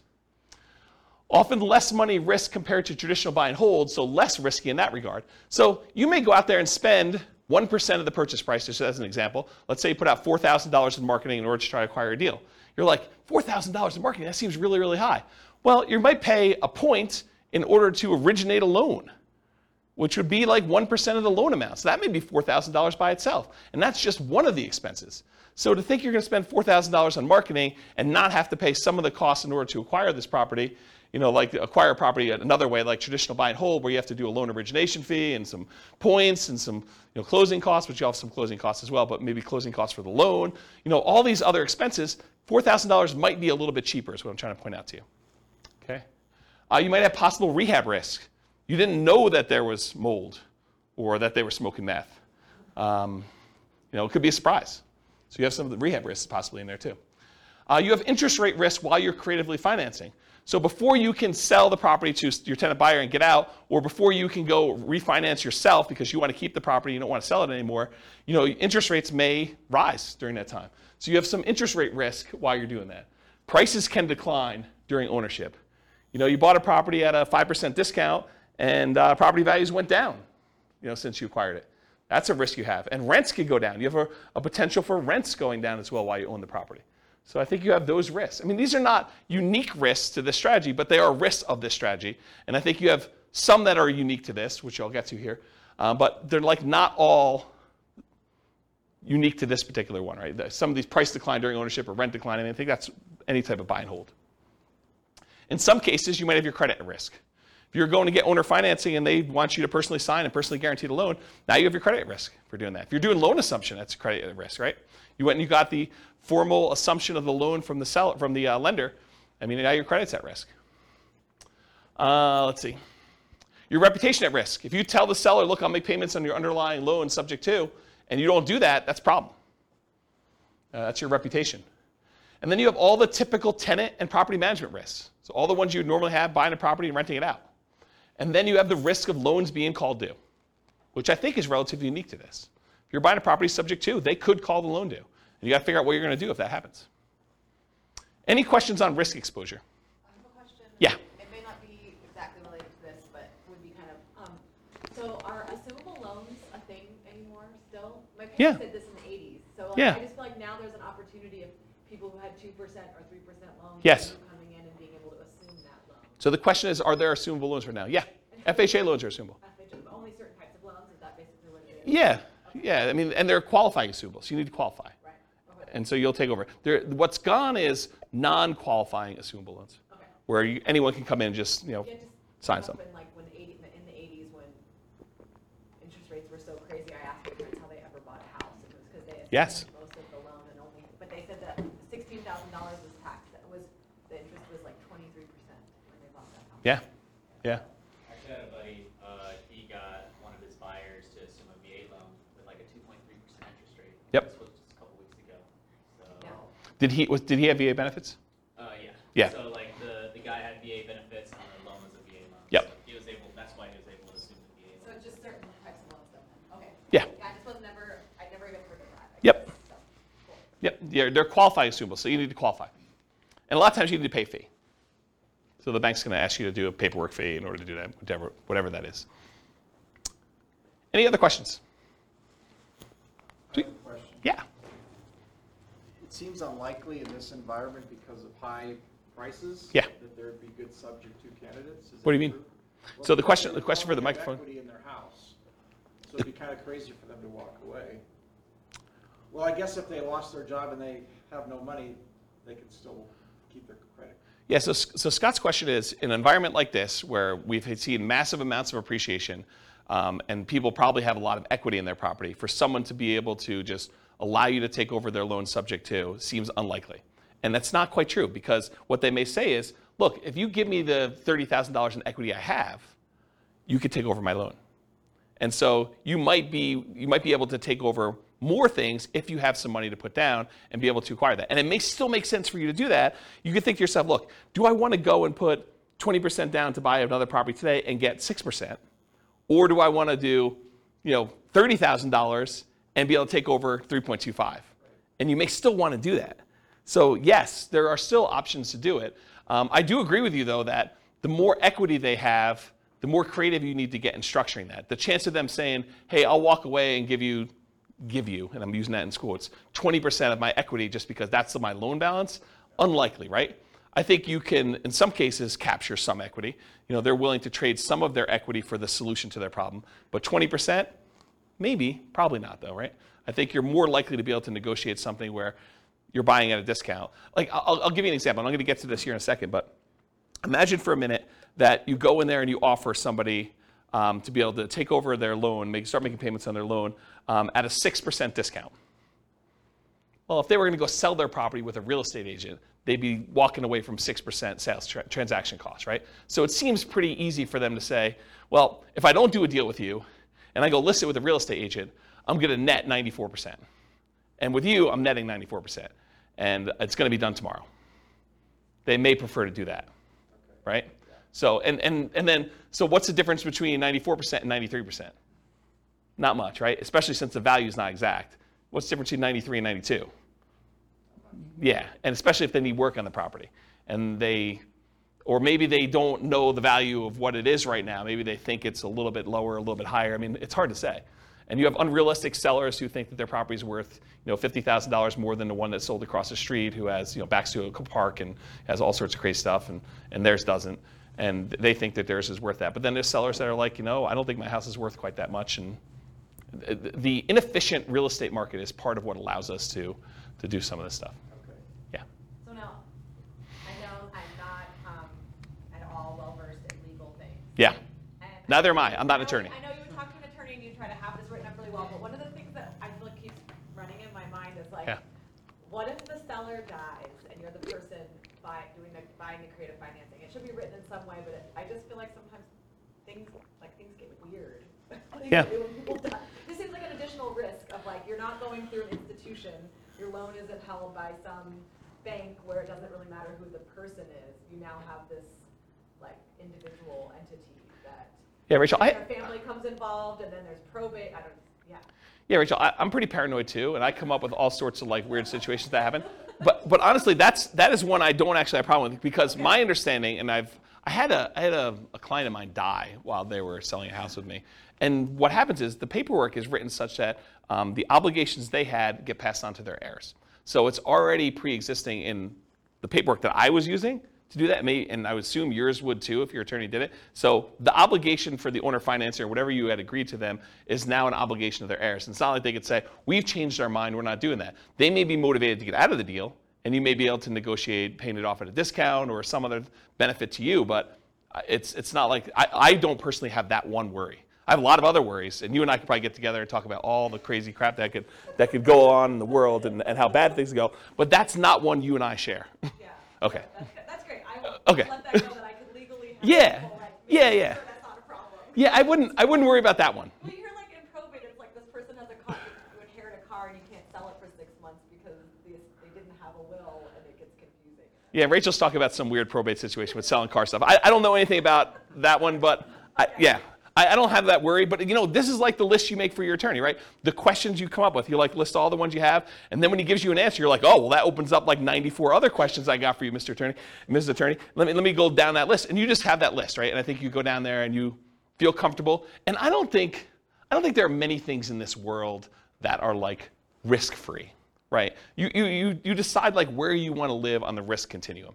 Do you want to be in a spot where you're okay with being loosey-goosey with your paperwork and not consulting an attorney with every question? Or are you like, hey, look, I got a lot to lose. I'm going to go talk to an attorney, and I'm not going to do anything that I don't actually really, really know the answer to without talking with my attorney before I make a decision. So I think there's kind of a spectrum of things in that nature. And honestly, attorneys have different opinions on stuff, right? If you experience this, where you go talk to one attorney and they tell you, black and white, it's this. And then you go talk to another attorney, they're like, well, not really. It's that most of the time, but it can be this or this or this. And so I think that happens too. All right, any other questions? Just a comment on the marketing money. Yeah. The risk is higher in different markets too. Like here in Colorado, I've spent a lot of money just to get a seller on the phone and said, like, you're the 30th person that said they want to buy my house. Yeah, so what Taylor just said is that the amount of money you need to spend on marketing can vary market to market. I also think it varies like market conditions to market conditions. Like in the last 3 years where a seller could list their property in the MLS and get 30 offers on it, 20 of them above list price, that's a very different expense to getting a seller to call you than a market where properties are sitting on the market for 6 months and they're not selling. And so I think market conditions come into play, and I think partly the market you're in has an impact on that too. If you're trying to buy, like for the recording, we live in a market where there's this really nice part of Fort Collins called Old Town Fort Collins, and there's like a really nice row of houses where they're all really expensive and no one really wants to move from there, and it's all really in high demand. If you're doing marketing to try to find a deal there, I mean, that's kind of hard, right? Kind of tricky. Can you find them there? Sure, but I mean, you're stacking the deck against you trying to find properties in that thing. Okay, any questions on risk exposure? I actually might get close on time. This is really weird. All right, so profit speed. So how quickly, what's the size of the profit, and how quickly do you see profit on these? So if you guys haven't seen this before, I'll do the short version of this. It's in a lot of the other classes, but these are the 5 areas of return for rental properties. There are really 4 areas of return for the rental, and then the return you get from the reserves you have sitting on the sideline. So appreciation, the tendency for property values to go up over a period of time. Cash flow, that's all the income you have coming in from the property, including rents and stuff like that, minus all the expenses, property taxes, insurance, maintenance, vacancy, property management, if I didn't mention that again, capital expenses, like all those things. So you subtract all the expenses out, whatever's left over is your cash flow. Tax benefits is usually the cash flow from depreciation. So when you rent a property out, you get this depreciation benefit. It's a phantom expense given to you by the government on your tax return. That means you pay less in income tax. And so whatever the amount you have to pay less in income tax is what we consider cash flow from depreciation for owning this property. And then how much you pay down on the loan. That's debt pay down. So those 4 areas of return, plus the area you get for the return you're getting on your reserves, gives you a total amount that you're earning. So what's the typical size you might see on this? Well, when you buy a property creatively, a lot of times you're buying it at a small discount or a big discount, depending on what you can negotiate. And so sometimes you'll get this forced depreciation, the amount you bought in year 1 that you got as a discount, plus in addition to that, whatever the appreciation is while you own the property. So if property values are going up, whatever it is, 3% a year, and you own it for 4 years, it's 3% the first year, 3% compounded the second year, 3% compounded the third year, 3% compounded the fourth year. It's 12% plus, because you have some compounding in there over that period of time. Plus, if you bought it at a 5% discount, you're talking about 17% or so amounts you made on this property over those 4 years. Then you had whatever cash flow you did. In a lot of cases, since you're buying these properties creatively, and a lot of times they have high loan-to-value loans on them, and they may not be ideal rental properties to begin with, sometimes your cash flow will be negative. Your tax benefits are usually going to be positive, and they usually offset some of your cash flow. And then debt pay down, depending on the price of the property and the interest rate. The lower the interest rate, the more you pay down in debt, just in general, for the same amount of property there. So you combine all those together, you're talking about relatively big sums when you're doing it. It's not all up front though, right? So as far as when this happens, a lot of times you'll get an option fee from your tenant buyer. When the tenant buyer comes to you and they're like, okay, I would like to rent your property and I'd like the option to be able to buy it from you from a year or 2 or 3 or 4 down the road. A lot of times they'll give you an option fee up front. So whatever you negotiate could be $1,000, $5,000, $10,000, $20,000, whatever you negotiate with them in order to get, but you get a kind of a pop there at the beginning for that. And then you get ongoing cash flow from the rent on the property. Sometimes that's negative, sometimes it's not. And then you're going to get the big pop at the end when they cash you out or you sell the property. And so that's when usually the majority of the money comes in from doing these creative financing. Let me make sure I covered everything I wanted to. Yeah, so rents and option fees or security deposits are typically paid in advance. I think I talked about that. The paper return from forced depreciation when you're buying at a discount, I talked about that. Okay, I think I covered everything I wanted to cover on that. Any questions on the profit speed and size of profit? Cool. Finding deals. Most common methods for finding deals for sale by owners. And by for sale by owners, I mean 2 major groups. For sale by owners that are already actively marketing their property. These are the guys that they know they're for sale by owners, they're putting their property out there for sale, and they're trying to sell it themselves. And then you've got all the hidden for sale by owners, the ones that don't necessarily have their property marketed. They could be just, I would sell my property, or they're motivated and they're unwilling or unable to take action on their things. They've got a whole bunch of other stuff going on. So with those guys, you need to actually spend money on marketing and or do networking in order to find those. So those are the majority of the ways you're going to find creative financing deals. Of course, can you find a property that you could buy subject to in the MLS? I've done it before. It's really rare. I think I've only done it once. I've bought one property from the MLS subject to. There are some people that teach buying lease options from the MLS, but it's usually a strategy for properties that have been sitting on the market for a long time in a very slow-moving market. So, this is around circa 2008 or so when we had a lot of inventory and properties were not moving very quickly. And one of the solutions that investors would go to is they'd go to properties that were listed in the MLS and they would say, look, I know you had your property listed for sale. It's been on the market for 6 months. You guys haven't had any offers. How about I do a lease option? You stop the bleeding, especially a property that's vacant. I'll stop the bleeding. I'll come in here and I'll make payments on it. And then I'll agree to buy it from you for this price a year or 2 or 3 down the road. And I think for some sellers, that was a good solution to their problem. And I think if we got into a soft market again, I think that could come back. With as hot as the market has been for the last, whatever it is, I think the probability, you can still find them, but the probability of finding those is lower with a really hot market. And then I think really occasionally, especially with a loan assumption, you may be able to find real estate owned Right now, there's so few properties that have been foreclosed on. I mean, I think we're literally at all-time lows. I was looking at some stats on this recently. But eventually, that comes back around. There'll be some people that have foreclosures, and the bank will take back properties. And some banks actually keep their own properties on their books, and they call it real estate owned. And you may be able to go to a bank and get them to agree to sell you a property, and they may be willing to do some type of loan assumption or owner financing, but it's from a bank, so it's really more traditional financing. But I think you could find some deals that way. And then wholesalers. Imagine like you're out there, but you don't have the money to do a deal, but they decide to come and wholesale the deal to you, and you have the money to do it. So you can find people that are like you out there trying to find deals that they can't take down themselves or unwilling to take down if it doesn't meet their criteria. Any questions on finding deals? Sweet. So to analyze deals, you can use the spreadsheet, realestatefinancialplanner.com/spreadsheet. It's the world's greatest real estate deal analysis spreadsheet. That's the humble name for it. And so you can go ahead and just use that for doing your rental property analysis when you're buying a property. Just put in what you're putting down on the property, what you're going to get for income on the property, and you can do all the analysis you need to for that. Any questions on analyzing deals? I probably need to do like a class on how to analyze deals, like how to fill out the spreadsheet, right? Or no one needs that? No one needs that? Wow, okay, I won't do it then. Sweet, save me a night. All right, market conditions. Really, no one needs it, huh? That's good. Market conditions. So, and ideally, markets where you can find properties with flexible sellers willing to accept creative financing. I think that's the definition of the markets that work for this. Markets with at least decent demand.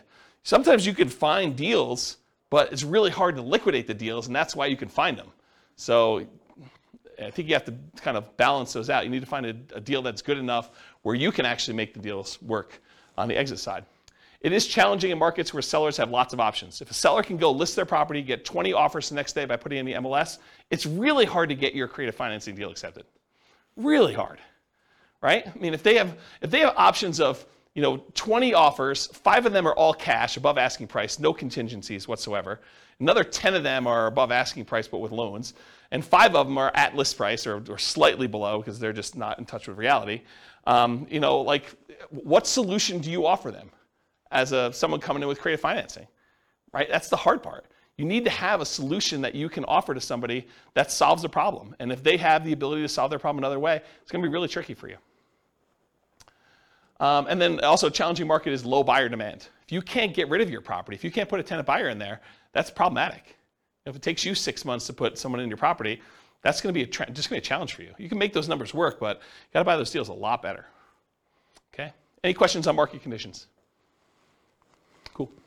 Accessibility, availability, these can be hard deals to find, no doubt about it. Got to do marketing in order to find them. Need to find sellers willing to accept creative financing, so you're usually solving a seller's problem. Watch out, strong availability might mean it can be harder to sell in a reasonable time. One reason sellers can be motivated because it can be difficult property to sell. So there have definitely been deals where I'm like, yeah, I could see why you'd want anyone to come in and take over this property from you because I don't want this property either. It's bad. Like, I just have no interest in dealing with the problems. I don't want to take on those issues. And so, I mean, there may be times when you're like, yeah, pass.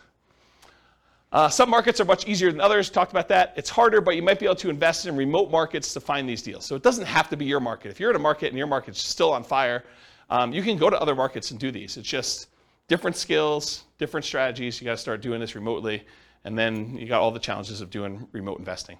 Can be done, but making trades. Can you use your retirement account to do these? Yes, you can. Yep. So you can do this. And because it doesn't have to be like non-recourse loans, and the lender's not going to set 35% down payments or whatever they're doing for doing loans to your IRA or your 401k. These can be very attractive to do in your retirement accounts. So because there's no pre-existing conditions from the sellers with their financing. We're taking over a loan subject to, we're getting an option or a lease option on a property. Could be definitely very attractive to do these. All right, so let's do some quantitative analysis. Now that I've got, 25% left? A little less than that. So creative financing and real estate entrepreneurship requires work and effort like a job. Okay, so even though we're going to compare it to other strategies that could be much more passive in nature, realize that some of the extra benefits that we're getting from doing these creative financing deals needs to be attributed to the actual work you're doing, the labor. putting in all these extra hours. It's not like just going and buying a regular rental and have a property manager manage it. You're doing work to do these. So a more true apples to apples comparison would be to add in some paid manual labor for the equivalent work done in some of the other strategies. So if you're going to try to compare this to doing regular buy and hold, maybe you say, okay, well, this is buy and hold, plus I'm going to get a part-time job where I make $20 an hour and I work for whatever it is, 20 hours a week. And so that becomes more of an apples to apples comparison, because with this one, you're probably doing like $20 an hour work at least in order to go do these things, in order to find them. So how well does creative financing perform toward achieving financial independence? Well, let's define what financial independence is so that you guys understand how I'm classifying and calculating this. So when your investments provide your minimum target monthly income in retirement, what some might call lean FIRE or just regular FIRE. FIRE is financial independence, retire early. So it consists of money coming in from passive income from Social Security, pensions, or annuities. That's number one. So any money you have coming in from Social Security, any pensions you have, or any annuities that you bought that are bringing money in, that's passive income. Plus any net cash flow after all expenses under your rental properties. Plus, the third thing, your yearly safe withdrawal rate times any other money you have invested in stocks or bonds or things like that. Okay?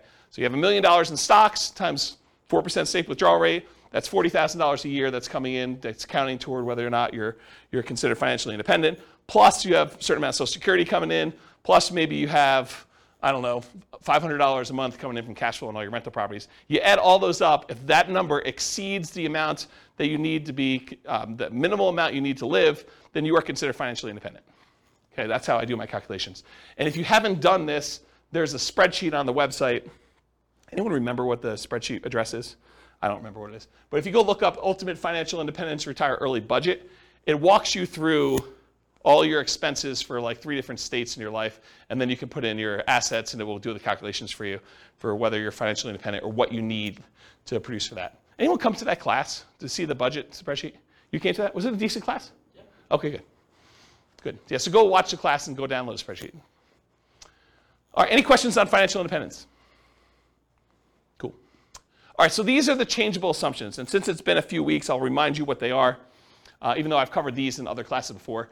So this is based on, if you guys are listening to the Real Estate Financial Planner podcast, this is Norm and Norma. This is their situation. They're married. They're both 21 years old.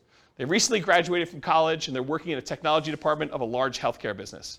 They have a total of $10,000 saved up right now, not each total. They earn $72,000 combined between the two of them, $36,000 a year each. They each earn $18 per hour. They work 2,000 hours a year, $36,000 per year each. They're saving about $1,000 per month before they buy any houses. So their savings rate is $1,000 out of the $6,000 a month that they're earning. They're obsessed about achieving financial independence so they can retire early. They want to find the best path to financial independence together. They're both taking Social Security at age 67. And I estimated Social Security based on them working until they are 67, which may not always be the case. So realize that that's not conservative, right? That's a little bit higher than that. But if they achieve financial independence before they turn 67, it doesn't really matter because that Social Security is just kind of a bonus at that point. Okay, so these are their assumptions. What we've done over the last X number of classes is we've gone through a bunch of different strategies. We did a whole class on them doing buy and hold and how that looks for them achieving financial independence. We did one on them house hacking. We did one on them doing nomad. We did one on them doing fix and flips. Tonight we're doing creative financing. We're going to find out how them doing creative financing impacts their ability to achieve financial independence.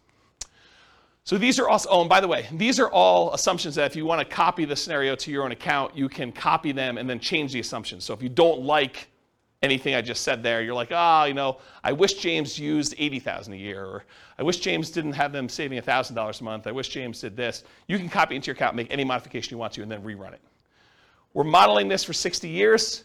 We assume their effective income tax rate is 17.85%. That's based on $72,000 a year. 3% inflation rate, it's really funny. It's like 9% this month, right? But 3%, I think, over a long period of time is a reasonable assumption, even though we're in this really crazy high environment right now. That's what 3% is, like a real data-based number. Like, go look back over historical data. Over a very long period of time, it's like 3. Mortgage interest rates, I'll show you those on the next slide, but they're on your handout too. If you didn't get a mortgage handout sheet, did you get a mortgage handout sheet? Can I have yours? You guys have your own copies, right? Yep. You guys got them too, right? Everyone got a mortgage sheet? We'll talk about those in the next slide, but those are the interest rates I used. Then a 4% yearly safe withdrawal rate. We're saying they need $5,000 a month for their target monthly income in retirement in today's dollars. So that does increase with inflation over time, but it's really like $5,000 in today's dollars. And their ideal lifestyle, if they can get there, is $10,000 a month. I'm not going to use that in the presentation, but that is a true statement. Okay.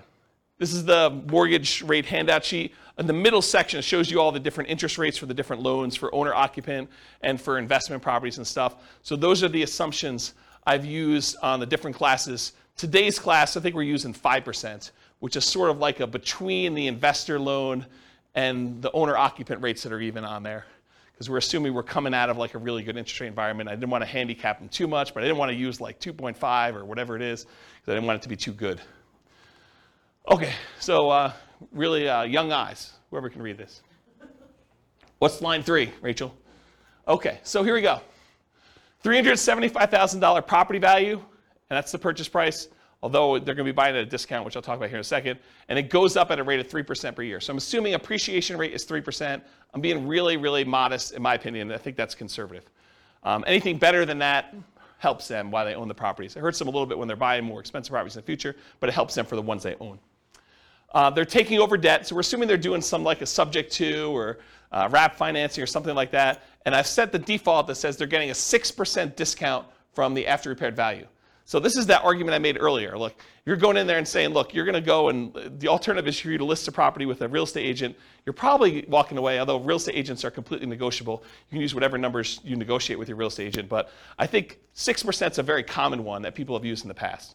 So what we're saying is, we're going to buy the property at a 6% discount. Like what they would net if they walked away from a real estate agent is some way of looking at that. 4% of purchase price in the cost of acquisition, and we list this as closing costs. And where I got 4% from was 2% for down payment, so we're going to give the seller 2% to have them walk away, essentially, which really means that they're not getting 6% discount. They're really getting more like a 4% discount, right? Because we're going to give them about 2%, although it's 2% of the purchase price and 6% discount from ARV, but it's close. So 2% for down payment. We're going to need to give the seller some money. 1% in marketing costs, so 1% of the property value, our purchase price, is what we're going to use in order to spend on marketing, postcards, letters, bandit signs, whatever we're going to do in order to find deals. But we're assuming that that's a cost to doing the deal. And then 1% in the actual closing costs, going to get title work done, closing services, notary, legal fees, whatever it is there. So I just put that in there as kind of like a placeholder. So I use 4% for our transaction costs to do that. Seller's not giving us any concessions. They're motivated. We require 6 months of reserves of personal expenses, this property's expenses, and each of the other properties that you've already bought. And so I want to talk about this for a minute because it's kind of important. I use 6 months reserves because I think it's prudent for you to have these reserves, right? I think you acquiring rental properties and not having your personal reserves and you not having reserves for the other rentals you have or you having reserves for the one you're about to buy, I think is kind of silly. But I did run some variables. I ran some variations on these. But really, I said to start with, we're going to say you need 6 months of reserves of personal, 6 months of reserves of all the previous properties you bought, and 6 months of reserves of any properties you're buying in the future. I think that's prudent to have moving forward. And so you need to have all those reserves in order to be able to buy the next property. No debt to income limitations because you're basically taking over debt. So you don't go to the bank and qualify, so there's no DTI calculation that's going to limit you purchasing things, which did exist in other scenarios we ran, right? Buy and hold, nomad, house hacking. We looked at your DTI to make sure that you could qualify. In this case, we don't, right? We're not doing DTI because you're not qualifying for the loans. We're not doing loan assumption in this example. You're getting 1.5% of your purchase price back as a rebate from the tenant buyer when buying. So after you buy the property, I'm assuming that your tenant buyer is going to come up with at least 1.5% down. In this case, it is 1.5%, but I think that's a fair number to use. It's going to be about $6,000, something like that, right? This gets applied to a credit when they buy it from you in 4 years. Now, the way that we model this is not great for how we give the credit back, but I did include it in a really rough sort of way, but it's not perfect. I just wanted to warn you about that. We're using a 5% interest rate that you're taking over on the loan and that you are paying PMI. They do have PMI on their loan. They didn't put that much down, so they got private mortgage insurance. We're using a 360-month loan, 30 years. $2,600 per month in rent, but rent also increases at that same inflation rate, 3% per year. You're likely to have negative cash flow if you ignore that upfront option fee you got and you ignore cash flow from depreciation. So a lot of folks, a lot of creative real estate investors will think about that option fee as some offset to their cash flow, right? If you get, as an example, if you get $2,400 as an option fee, isn't that sort of like an extra $200 a month for the first year in rent? So if you were like negative $100 a month on rent, but you got $2,400 in the option fee, it's not really negative $100 a month in rent if you really got the option fee up front. You just got like prepaid rent up front. Now it does count as a credit to them when they buy, so it's not like it's really that way, but it does offset some negative cash flow. And if you're getting $6,000, that offsets a lot of negative cash flow, right? If you get $6,000 option fee up front, it's like $500 a month for the first year, or $250 a month for 2 years, or whatever that is for 3 years. I can't do the math in my head. So we're not counting that. We're not thinking about that. We're not counting the cash flow from depreciation. 3% of the monthly income is the assumed vacancy rate. 10% of the monthly income is the assumed maintenance rate. Although if you've got a tenant buyer in the property, you could argue your maintenance rate is probably going to be a little bit lower, because usually a tenant buyer, someone who's buying the property, is going to take care of the property a little bit better than just a regular old renter. And you could negotiate that they're responsible for the first X in maintenance on the property too. That's another way to structure this. I'm not going to talk about how we calculate taxes and insurance, but we are calculating, it's on there. And then I'm not going to go into details about how we calculate the depreciation benefit, just for the sake of time, but I do have that in there as well. Let me get a drink because I'm losing my voice. You guys hear my voice, or is it just like in my head? You hear it? Sometimes it's hard to tell if it's just in my head or not. Because you listen to yourself on recording every once in a while, and you're like, do I really sound like that? I guess I do. So buy up to 15 properties. Oh yeah. So basically I'm saying they can have up to 15 properties that they've acquired at any given time. I cap them at 15 because in some of these cases they're able to buy like an infinite number, right? Like they eventually get to the point where some of the deals start popping, they've got a lot of money in their bank accounts, and really they could go spend an unlimited amount of money in order to do any number of deals that they want. And I wanted to set a reasonable limit. I thought 15 sounded about right. Do you guys think 15 sounds right? Is it too low or too high? 15 right or no? Okay, 15 sounds good. I do run some variations there, how long you're actively buying for. Oh, I only buy properties for 10 years. Because if I keep running this for, a lot of times you're financially independent before 10 years, or like shortly after 10 years. So I basically stopped acquiring properties at 10, and I did some variations where I extended it out a little bit more, made it shorter, but yeah, 10 years is arbitrary.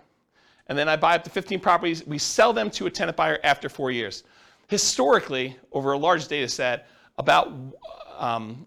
it takes about 3 different tenant buyers in order to have a tenant buyer close on the property. And so if you have a tenant buyer every year for 3 years, I used 4 years. This seemed a little bit more conservative. Could be longer than that, could be shorter than that. Depends on like how you structure the deal, what happens in the marketplace, their ability to qualify, financing availability, a lot of variables in here. But I think 4 years seemed like a reasonable cutoff. You could extend it out if you wanted to.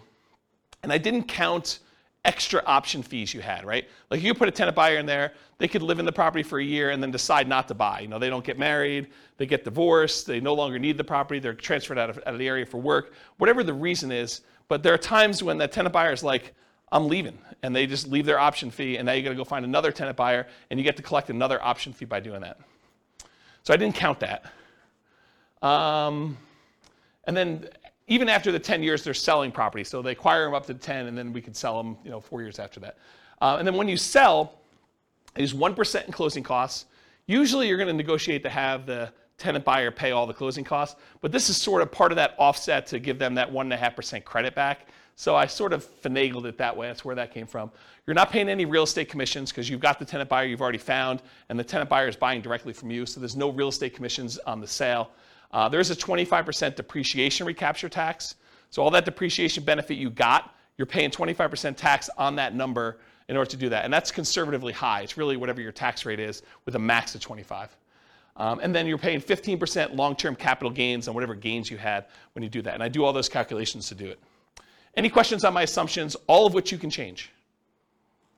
After 10 years, if they sell their houses, what do they do with their money? So after 10 years, when they sell all their houses, they are invested in stocks and they're using their safe withdrawal rate. I did not do any modeling where they mixed strategies. The challenge with this stuff is there are so many different variations. Like once they're done doing all this stuff, do they do short-term rentals? Do they nomad? Do they house hack? Do they do buy and hold? Do they do hard money loan lending? Do they, what are they doing after this, right? And so I mean, I could sit here and teach classes for weeks just with, oh, now they're going to do this. And you're like, okay, I'm not coming to that class. I came to the last one where they did something really, really similar, right? So this is sort of like pick one and stick with it. But I will add, you could go and model whatever you want, or if you're unwilling or unable to do the modeling, get me on the phone and we can do a paid consultation or something to do it. So, all right, any questions on assumptions? All of which are changeable. Cool. All right, now I'm going to run through the numbers from previous classes really quick. I'm not going to go into really crazy details, number one, because of time, but number two also because if you go watch the buy and hold class, I go through the assumptions for how to get all of these. If you go through the house hacking class, I go through all the house hacking ones. You go through the Burr one, I go through all the Burr ones. So like I walk you through exactly how we do all that, and then at the end I'm going to show you the ones for creative financing, which I will take some time. So if they did all stocks and didn't buy any real estate, it takes them 40 years in order to be financially independent. If they go and they do buy and hold strategies, there's a whole bunch of different strategies, everything from buying one owner-occupant property and buying stocks, that takes 33 years. Buying 20% down payment rentals, that's 31.42 years. Buying 25% down payment rentals, that's a little faster at 28.67 years. Buying 15% down payment rentals with PMI as an investor, that's 33.5 years. There's a whole bunch of stuff where then you buy an owner-occupant, then you buy 20%, 25%, or 15% down rentals. Those are a little bit faster or slower depending on which one you're comparing it to. There's a whole bunch of ones where you do short-term rentals. Those are really fast, 23 to 24 years for those. There's ones where you buy an owner-occupant property, then you do short-term rentals. Those are a little bit longer than you just buying straight short-term rentals, but you kind of get the idea. So because of time, I'm not going to go into a lot of detail, but you see the numbers, and if you want more information on buy and hold, you know that there's a separate podcast episode for that, correct? Awesome. This is Nomad summarized. If you go buy 10 Nomad properties with 5% down, it's 26.5 years. If you buy 10 fixer-upper Nomads, it's 19.58 years. You buy 10 Nomad by proxy, it's 24 years. 10 Nomads, then you do short-term rentals with them, it's 12.67 years, which is actually one of the lowest in all these. You buy 10 Nomad properties and you get the house hacking roommates, either one roommate, two roommates, or three roommates, or four roommates. It ranges from 21, almost 22 years down to 17 years about with those different ones. If you do Nomads and you do lease option exits, it's about 31 years. If you do the Ultimate Real Estate Agent Retirement Plan, it's about 26 years. So go watch the Nomad class if you want details on any of those. We basically do this like class structure with Nomad for that. Here's the house hacking summary, and it went from vertical to horizontal because there's too many. And so it shows you all the different house hacking ones. I'm not going to go, but basically it's like how many different roommates you have and how many different properties you buy. So there's a whole bunch of variations on that, but here's the house hacking ones. Then I did Burr. There's 3 different Burr ones. There's doing Burr where you have, you leave 10% in the deal. That's almost 22 years. There's Burr where you leave 5% in the deal. That's almost 17, it's almost 18 years. And then there's Burr where you can leave nothing in the deal, and that's just under 15 years for doing those. And then this is the quick turning class where you're doing flips, whether you're flipping like every 6 months, every 9 months, and how much you're making with the flip, 25K, 30K, 35K, 40K, 45, 50. If you do live-in flips, you do 2-year tax advantage flips, you do 2-year tax advantage live-in flips, you do all these different variations. So there's a whole bunch of different ones on here for all the different fix and flip ones. Go watch the fix and flip class for the numbers on that. And then here's the summary of all the ones so far. And what I tried to do to make it a little easier for you is I tried to color code them. So all the ones in red over here are all the all the buy and hold strategy ones. And this shows you how many months it took them to be financially independent using that definition we did before. And so now you can see the relative sizes of all these different strategies. So you can see how long it took all the different buy and hold ones, how long it took all the different Nomad ones, how long it took to do all the Burr ones, how long it took to do all the quick turn flipping ones, and then how long it took to do the house hacking ones. And you could just see visually which ones tend to be the faster strategies. Of course, the detail is something you'll want to go listen to the individual class for.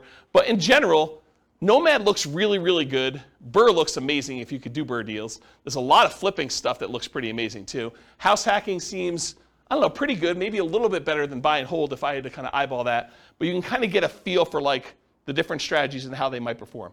Does that make sense, everybody? Okay. What about creative financing though? So I did creative financing where I varied reserves. So down here is that 6 months of reserves. If you do the creative financing deals as I described with all my assumptions before, but you mandated you had 6 months of personal reserves, 6 months of reserves of the property you're about to buy, and 6 months of reserves for every other property that you purchased so far, it takes 17.42 years in order for you to be financially independent, and you stop acquiring after 10 years. So basically that's how long it takes you to do it. If you drop down to just 5 months of reserves for all three of those, you drop down to 15.42 years. So you save 2 years by doing that. If you drop down, you only have 4 months of reserves for each of those. You drop down to 14.25 years. If you do 3 months of reserves, it's just under 13 years. You do 2 months of reserves, which I think is pretty risky, in my opinion. I think 3 months is probably pretty risky too, but 2 months I think is pretty aggressive. That's 11.67 years before you're financially independent doing this strategy. And if you decide you're crazy enough to do this with just 1 month of reserves, you can be financially independent under 9 years. Craziness, right? What if you do, instead of doing months of reserves, what if you say, look, I'm only set aside $10,000 in reserves. It'll adjust up with inflation, but 10K. Well, that's about 9.17 years. If you do just 10,000 in reserves. If you do 20,000 in reserves, 9.92 years. 30,000 in reserves, 12.67 years. $40,000 in reserves, 13 years. And $50,000 in reserves, 13.75 years. So you can kind of compare those, and then the ones below it are all the 1 month, 2 month, 3 month, 4 month, 5 months, 6 months of reserves instead. Okay, any questions on those? All right, last one I think. Nope, sorry, 2 of them, 2 more.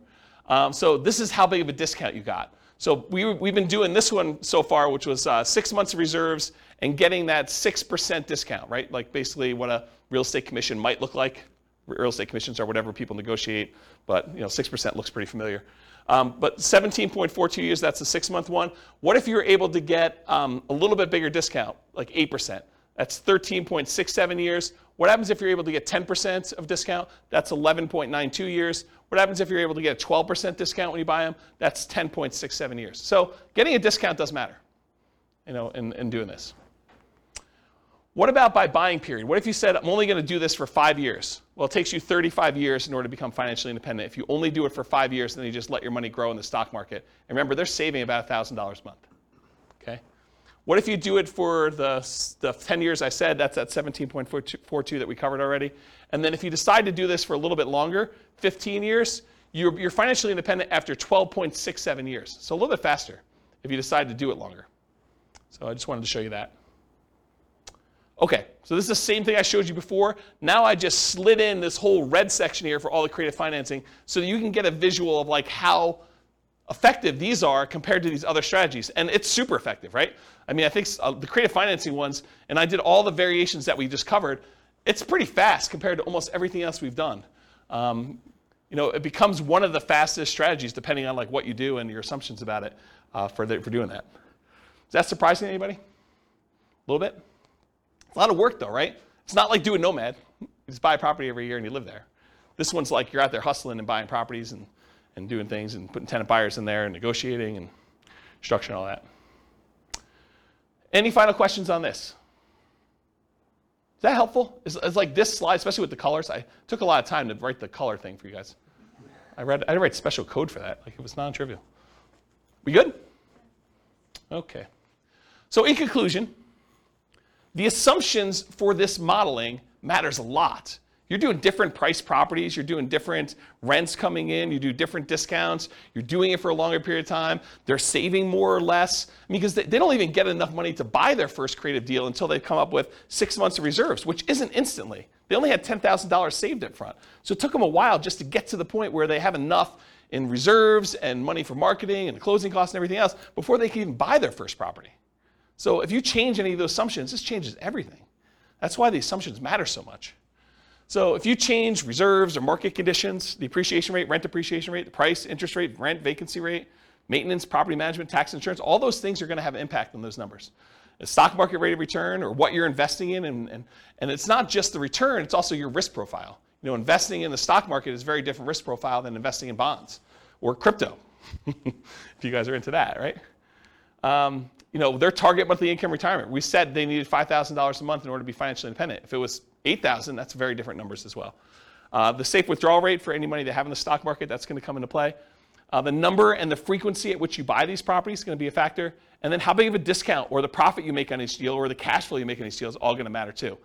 Then the strategies that work best in that market may differ. So just because I used all these assumptions doesn't automatically mean creative financing is always better, or house hacking is always better, or BRRRR is always better, or whatever. Like, different markets will have different ones that are better.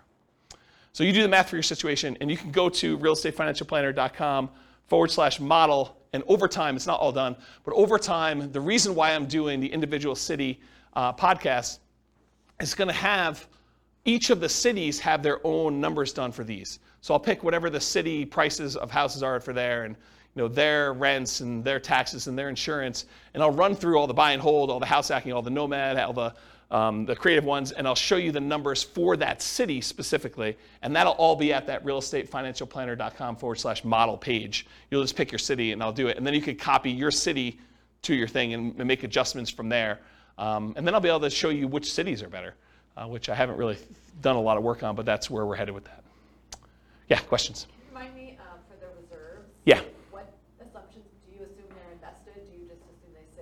In the stock market. Yeah, so instead of modeling and saying, okay, they're 10% in cash and 90% in the stock market, I said, look, we're just going to simplify this down, and all of it's at 8% in the stock market. Okay, I thought that was it. Yeah.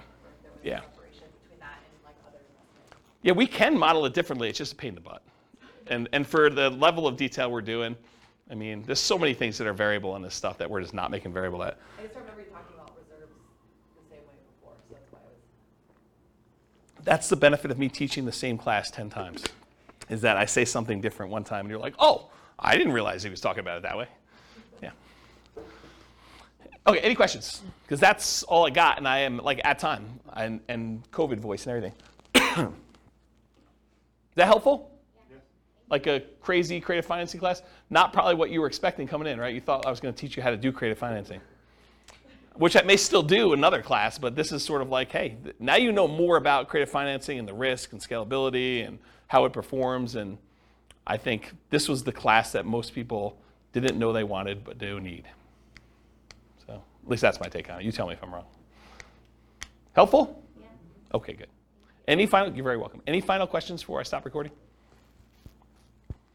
Awesome. Well, thank you all for coming. I do appreciate it. I will see you all next week for partnerships. With home prices up, mortgage interest rates up, and rents up, but not quite enough to counteract the higher prices and interest rates. Cash flow on rental properties in Gainesville is harder than ever. Book a call with the Real Estate Financial Planner to apply our proprietary 88 strategies to improve cash flow on your rentals. See the show notes for a link to schedule your call and improve your cash flow today. If you're a real estate agent, lender, or professional in Gainesville that wants to help our real estate investor listeners, consider reaching out to learn about collaboration opportunities with this podcast. We'd love to add more value to our listeners by having you assist our investors buy, sell, and finance their real estate investments. See the show notes to schedule a call to discuss collaboration opportunities.